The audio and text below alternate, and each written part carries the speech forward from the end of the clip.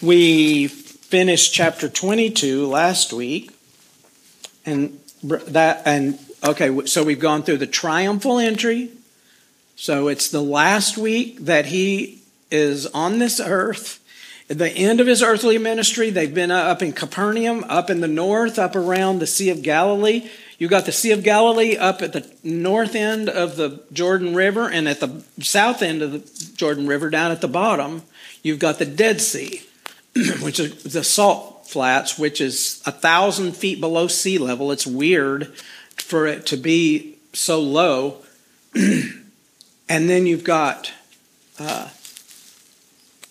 so just west of the top of the Dead Sea, west of the Jordan River, is Jerusalem. So they've gone from Jericho north of they've come from Transjordan over in Perea, where Herod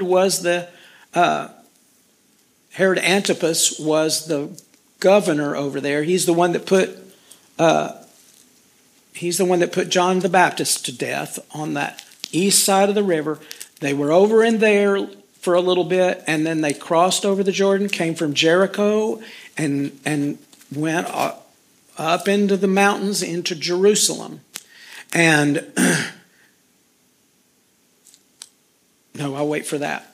So they've come to Jerusalem. They've gone back and forth from Bethany to Jerusalem. Bethany is where Mary and Martha and Lazarus lived.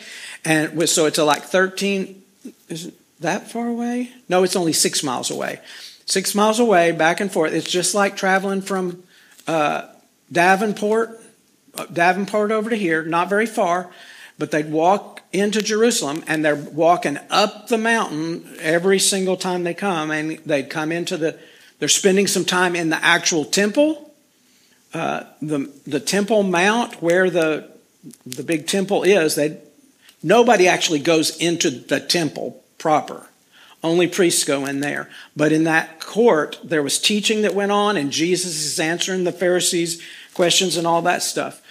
And the last verse of last week was, and they didn't ask him any more questions after that. That was the end of chapter 22. So that brings us to chapter 23, verse 1, says, and Jesus spoke to the multitudes. So there's been times when he's talking to the Pharisees and the Sadducees and all the teachers of the law, but then he leaves the temple area and is speaking to the multitudes. And he says to them, and his multitudes and his disciples, saying, the scribes and Pharisees, and now this is after all these arguments that he's, not arguments, it's not like Pam and I arguing. We don't argue anymore. We used to argue. But now she knows I'm right all the time. But he's been having these debates with the Pharisees and the Sadducees, and he wins every time. They lose. We've talked about all the issues about heaven and all those things. The funny thing is, the ones that don't even believe in heaven ask him questions about heaven. So it's obvious that they're not interested in truth. They're only interested in tripping him up. Why? Because they want to find an excuse to put him to death, right? Okay, so that brings us, and he says, verse 2, the scribes and Pharisees sit in Moses' seat. They said they're in places of authority, just like Moses was in authority. They spoke for God. He said they're in Moses' seat. Therefore, whatever they tell you to observe that and do. So he says they're right in the words that they're saying, that what they're teaching is right. Do whatever they say, whatever they tell you to observe and do. But do not do according to their works, for they say and do not do. My dad's brother and he both were at Texas A&M and working on their master's degree, and my uncle worked on his doctorate there, and my cousins all lived there, and our dads were the boss of us all the time, and it didn't matter whose dad and who belonged to who. They both could beat the fire out of us, and that's how it worked. An Aggie ring is this big old hunk of gold, and we got thumped on the head. But I meant to bring that and wear it because my dad's Aggie ring. It weighs about 1.5 pounds. But my uncle said, do as I say, don't do as I do. And it didn't matter whether it was smoking, drinking, cussing, whatever it was. And he's still pretty much that way at 92 years old, I think he is. He said, don't do as I say. Do as I say, not as I do. Which is, Jesus said, they don't do what they say, don't do what they do. Essentially the same thing.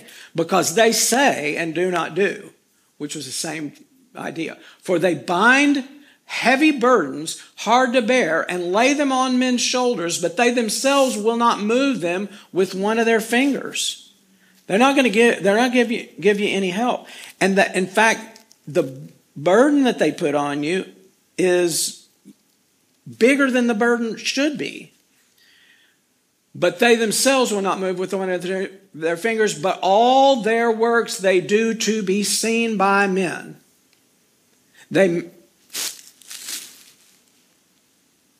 Remember when he talked about how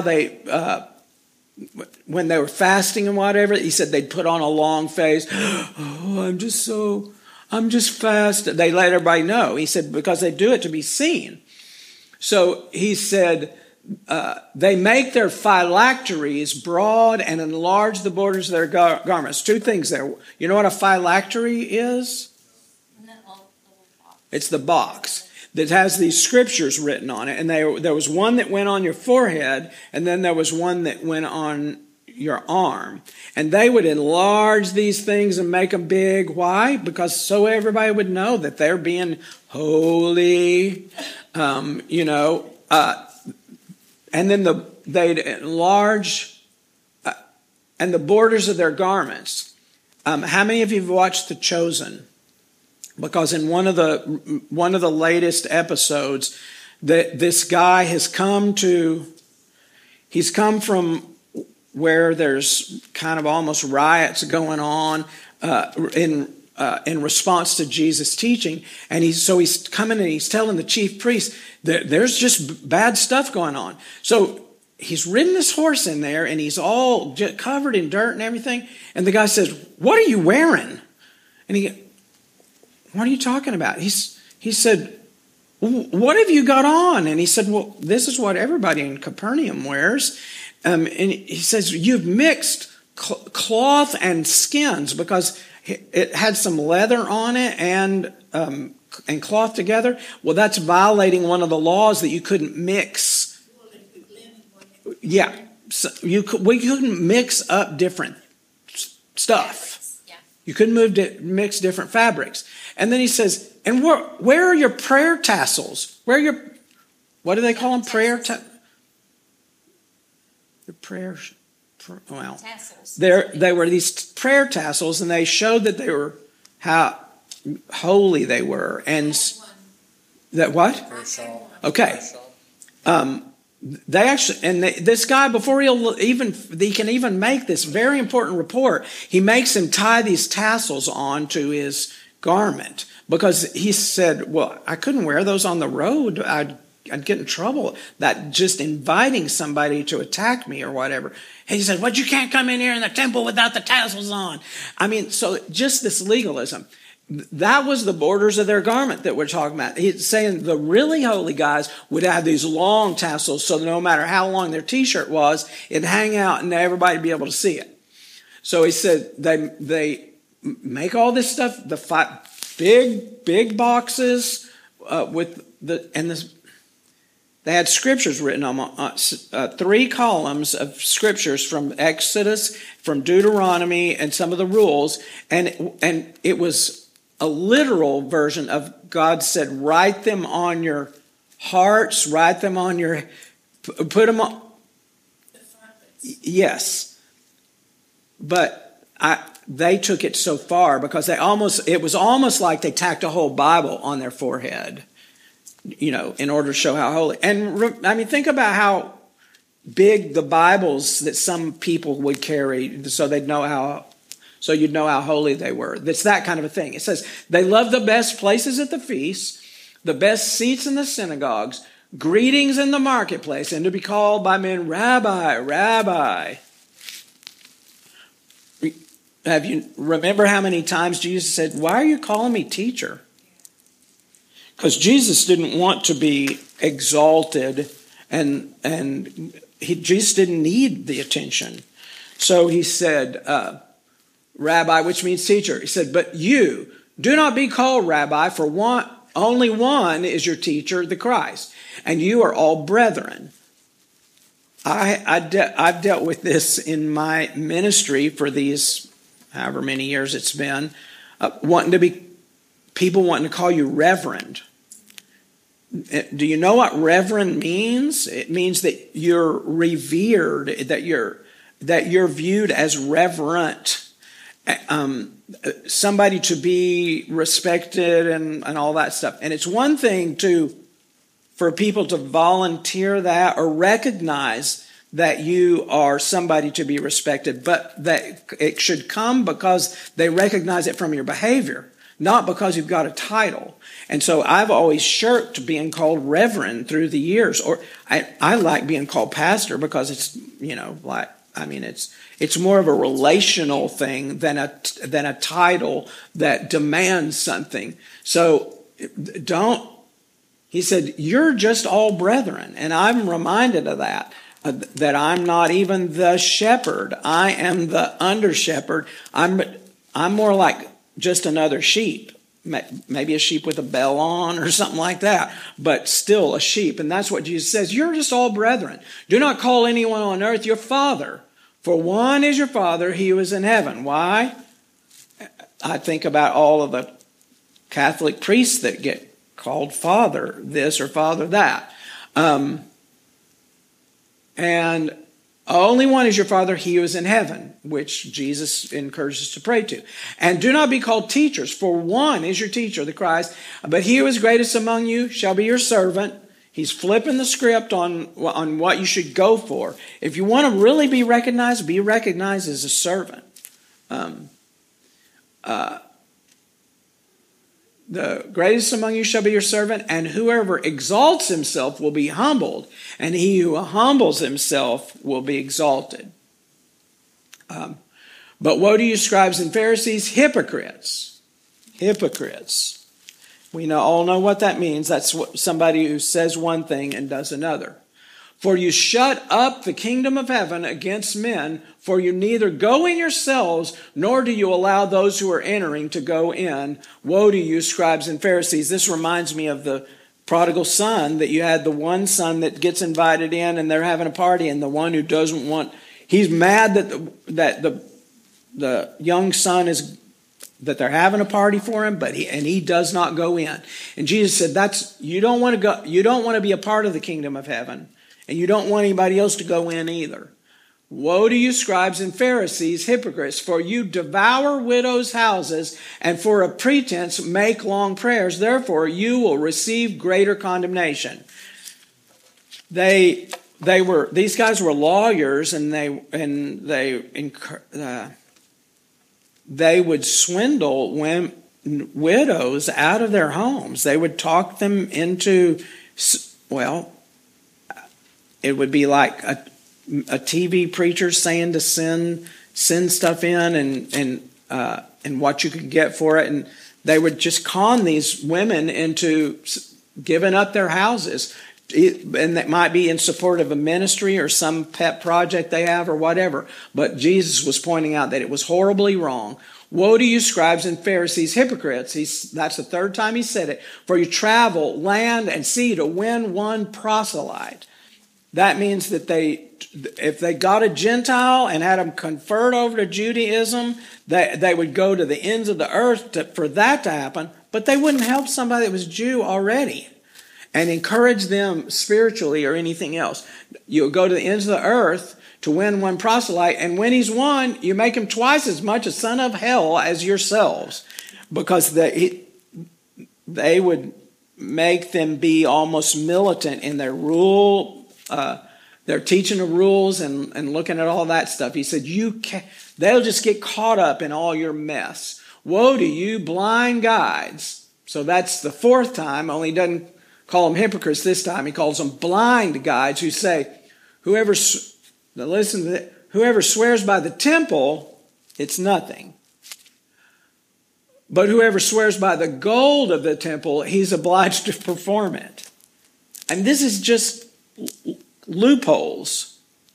This is saying, you can make a promise if you promise on the temple, even though it may sound like you're making a real promise, it's like crossing your fingers. You make a promise, but you cross your fingers, so it's not any good.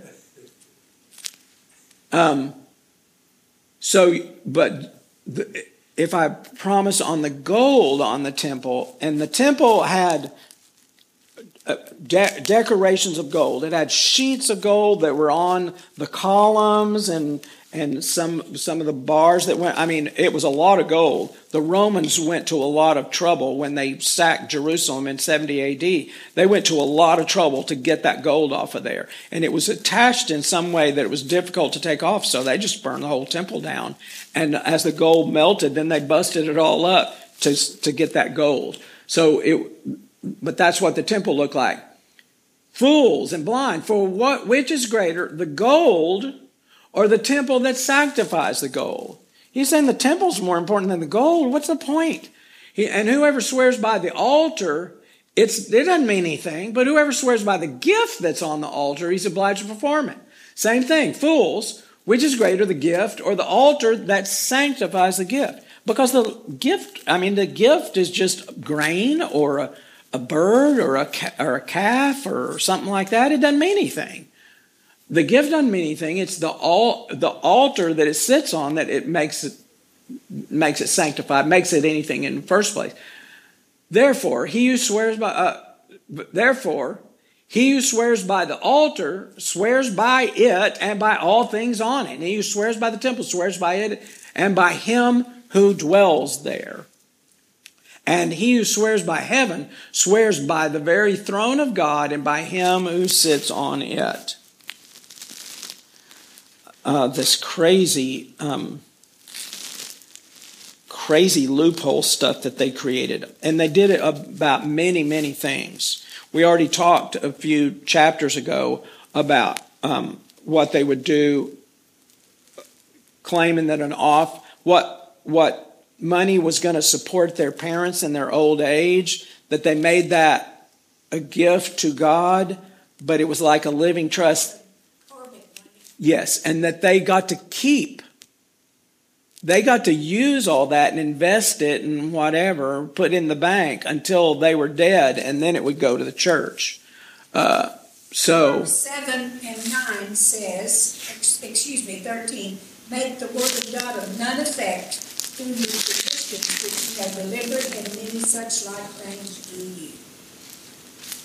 Yeah. The traditions. Right. That's what they were, traditions. Right. What wasn't? Yeah. Jeff just sang a little Fiddler on the Roof right there. Tradition. Their whole lives revolved on traditions but they became almost as weighty as Scripture itself. So, tradition. Okay, 23. Woe to you, scribes and Pharisees, hypocrites! For you pay tithe of mint and anise and cumin, and have neglected the weightier matters of the law, justice and mercy and faith. Okay. How many of you have ever used mint or anise or cumin? You cooked with those. How long does a bottle of cumin last? Not a big one. Oh, you use a lot of it, huh? Last Thanksgiving and Christmas, that's about it. Okay. Mint and anise and cumin are potent. All of those are potent spices and stuff. So if you tithe, typically a bottle of cinnamon or anise or something like that is in a little jar like that. So they were tithing a tenth of that jar, a teaspoonful or whatever.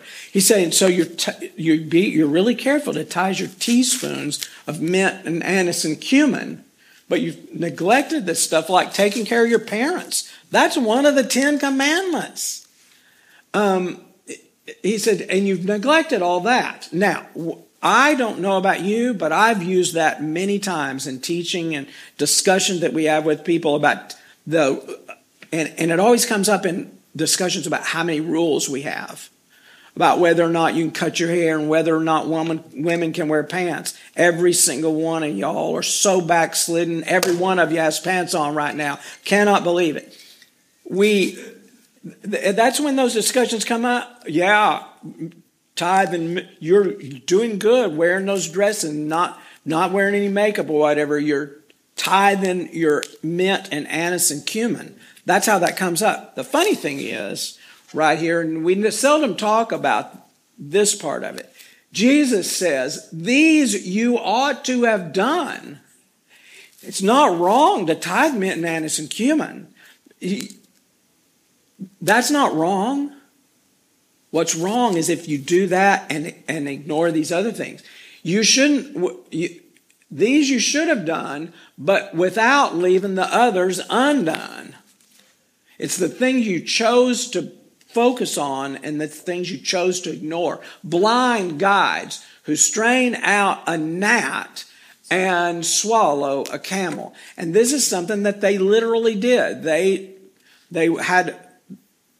had claws that they carried around that they'd put over a filter, and they'd pour their water or wine or whatever they were doing in case a gnat got in there, and then they keep that covered over their cup, and then they take it off and drink and put it in there, because God forbid you should swallow a gnat. But Jesus says it's so much humor. If you ever ridden a motorcycle, you end up swallowing a lot of things that end up. But he says it's just funny, the humor. You've strained out and kept from swallowing a gnat, which is meaningless, but you swallow a camel. Remember how he talked about the cup and that you're cleaning the outside of the cup, but not cleaning the inside of the cup? Can you imagine taking a coffee cup that's had coffee in it for a week, and it's slimy in there, you dump that out, but you make sure the outside is clean, but you don't worry about the inside. And Jesus, this is the same thing that he's talking about. You're swallowing a camel at the same time you're straining a gnat out. Woe to you, scribes and Pharisees, hypocrites. That's the 5th time he's called them a hypocrite. For you cleanse the outside of the cup and the dish, but inside they're full of extortion and self-indulgence. Extortion is when you con somebody out of their money, or, he's basically calling them grifters and con men. That's what that means. And self-indulgence, self-centered, rewarding yourself in just selfish. Blind Pharisee, first cleanse the inside of the cup and the dish, that the outside of them may be clean also. Woe to you, scribes and Pharisees, hypocrites, that's the 6th time, for you are like whitewashed tombs, which indeed appear beautiful outwardly, but inside are full of dead men's bones and all uncleanness. Do you know why they actually did whitewash tombs? And if you go to New Orleans, there's a lot of they have stuff above ground, because their ground is so wet that caskets will actually float up. So rather than burying people, they actually put tombs on top of the ground and they whitewash them. But the reason they were whitewashed in Jesus' day is because you didn't want to accidentally touch one or get close to it or stumble over it. You didn't want to there was no mistaking what it was. And that if you accidentally walked over a grave, but it's not marked or anything like that, somebody's buried under there. But if you walked over that, you were ceremonially unclean. And so the reason they whitewashed them was to keep somebody from accidentally becoming ceremonial unclean. He said, because a dead body was the worst thing that you could touch and make you unclean for 9 days or whatever. that's why the Good Samaritan, that's why they didn't want to get close to that guy. He might accidentally be dead, and then they'd be unclean. So, Jesus, you worry so much about that thing. You are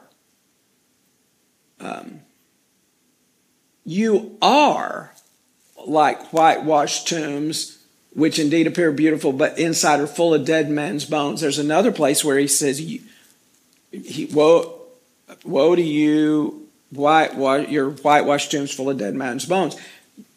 That's the worst. That's a terrible, terrible insult. Even so, you also outwardly appear righteous to men, but inside you are full of hypocrisy and lawlessness. Woe to you, scribes and Pharisees, hypocrites, because you build the tombs of the prophets and adorn the monuments of the righteous and say, if we had lived in the days of our forefathers, we would not have been partakers with them in the blood of the prophets. Think what Jesus is saying right here. You think that if you had lived in that day, that you're so holy, you would have never killed the prophets. You'd never put Zechariah to death. Whoever was sawn in half, that it talks about in Hebrews chapter 11.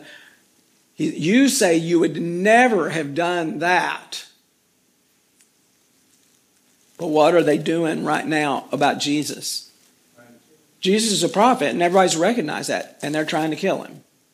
But they apparently, that was something that was commonly known, is that they actually said, if I'd been around, I would have never done that. But they're planning it already. Therefore, your witnesses against yourselves, when you plead the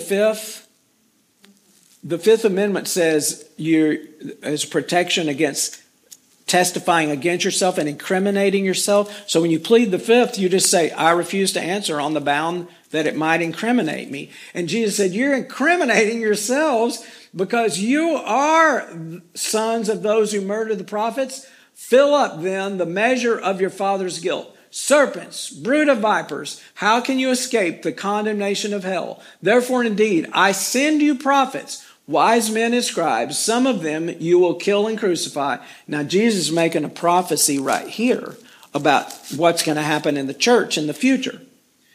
I send you prophets, wise men and scribes. Some of them you'll kill and crucify, and some of them you'll scourge in your synagogues and persecute from city to city, that on you may come all the righteous blood shed on the earth, from the blood of righteous Abel, who Cain killed, to the blood of Zechariah, son of Berechiah, whom you murdered between the temple and the altar.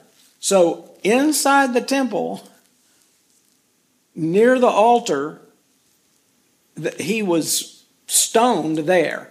Now, there is a Zechariah that was killed in that fashion, but it was not at the end of the Old Testament like this Zechariah was. That was Zechariah, son of Jehoiada. And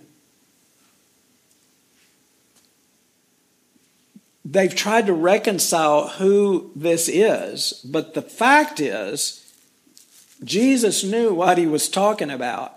And either we don't know who that was from Old Testament writings, but whatever it is, what Jesus is saying here is the truth. And so, I think everybody knew who he was talking about at the time. We don't have it in history now, but the fact is there was an Abel and there is a Zechariah that Jesus is talking about that was killed by being stoned between the altar and between the temple and the altar. Assuredly, I say to you, all these things will come upon this generation. What things? O Jerusalem, Jerusalem, the one who kills the prophets and stones those who are sent to her. How often I wanted to gather your children together as a hen gathers her chicks under her wings. And imagine Jesus saying this, just grief-stricken. But Jesus knows what's coming. And I think that Jesus wishes that more positive things could have happened during his ministry. And so he's just in grief. Jerusalem, my Jerusalem, how I wish I could have gathered you as a hen gathers her chicks under wings, but you are not willing. See, your house is left to you desolate. For I say to you, you shall see me no more till you say, blessed is he who comes in the name of the Lord. And the fact is, this is about the end of it, where they're not going to see Jesus anymore. Until one day they see him, when we all see him, and every knee should bow and every tongue confess. And, there's a quote from Ezekiel that says, and the glory of the Lord went up from the midst of the city and stood on the mountain, which is on the east side of the city. Ezekiel has been seeing this vision about the wheels and all that stuff. And he said, what he saw was the glory of the Lord going out of the midst of the city of Jerusalem, and the Spirit comes out of the cities and goes and stands on a mountain, which is on the east side of the city.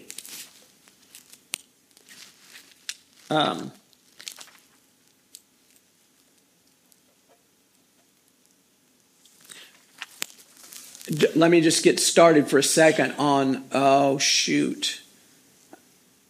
stuck there. The beginning of chapter 24, listen what it says. Jesus went out and departed from the temple. So it's that prophecy. The Spirit goes out of Jerusalem and the temple, and his disciples came to show him the buildings of the temple. They're saying, as they're leaving, they're saying, man, in the temple gorgeous. Imagine columns of blocks of marble that were 12 by 12. So that's about the back of those chairs back there to the end of the chairs on this road here. That's 12 by 12. And then the stones are 40 feet tall. They're twice as tall as the ceiling right now. That's what one of the stones that are all stuck together to make the temple looks like. One single stone. And they were set up like this. So they're 12 by 12 by 40 feet tall. That's how big one stone is, and it's a stone of marble. And so when they've been walking up to Jerusalem every morning for the past several days, they walk from the east side and up the mountain, and from that you can see the white side, you can see the back side of the temple. The front side of the temple was on the west, and it's what had gold all in front of it. When you saw it from that side, you were coming down, but you could see this from miles away, miles and miles away. And it was white marble, so it shone in the sun. I mean, it was pretty obvious. And so they say, isn't the temple a beautiful place? And I think they're asking him, what are you talking about when you say the temple will be destroyed? How could that possibly even happen? This place would be impossible to tear down, almost, right? Don't you see all these? And Jesus says, don't you see all these things? Can't you see the big picture? I say to you, not one stone shall be left here upon another that shall not be thrown down. And what happened was when the Romans came in 70 AD and they sacked the place, the last thing they did was they piled up fuel all around the edge of the temple and burn everything so that the marble falls apart, and they pulverize it all to get all the gold out of it. And they got all the gold out, and then it says not one stone will be here. Not one stone shall be left here upon another. That shall not be thrown down. When they were finished, they pushed it off the edge of the Temple Mount, and it went down in the brook Kidron, which is like 900 feet below. It fell down that cliff, and the road that they used to go up, it fell down all over that road and everything. So literally, no stone that had been on the Temple Mount was left there anymore.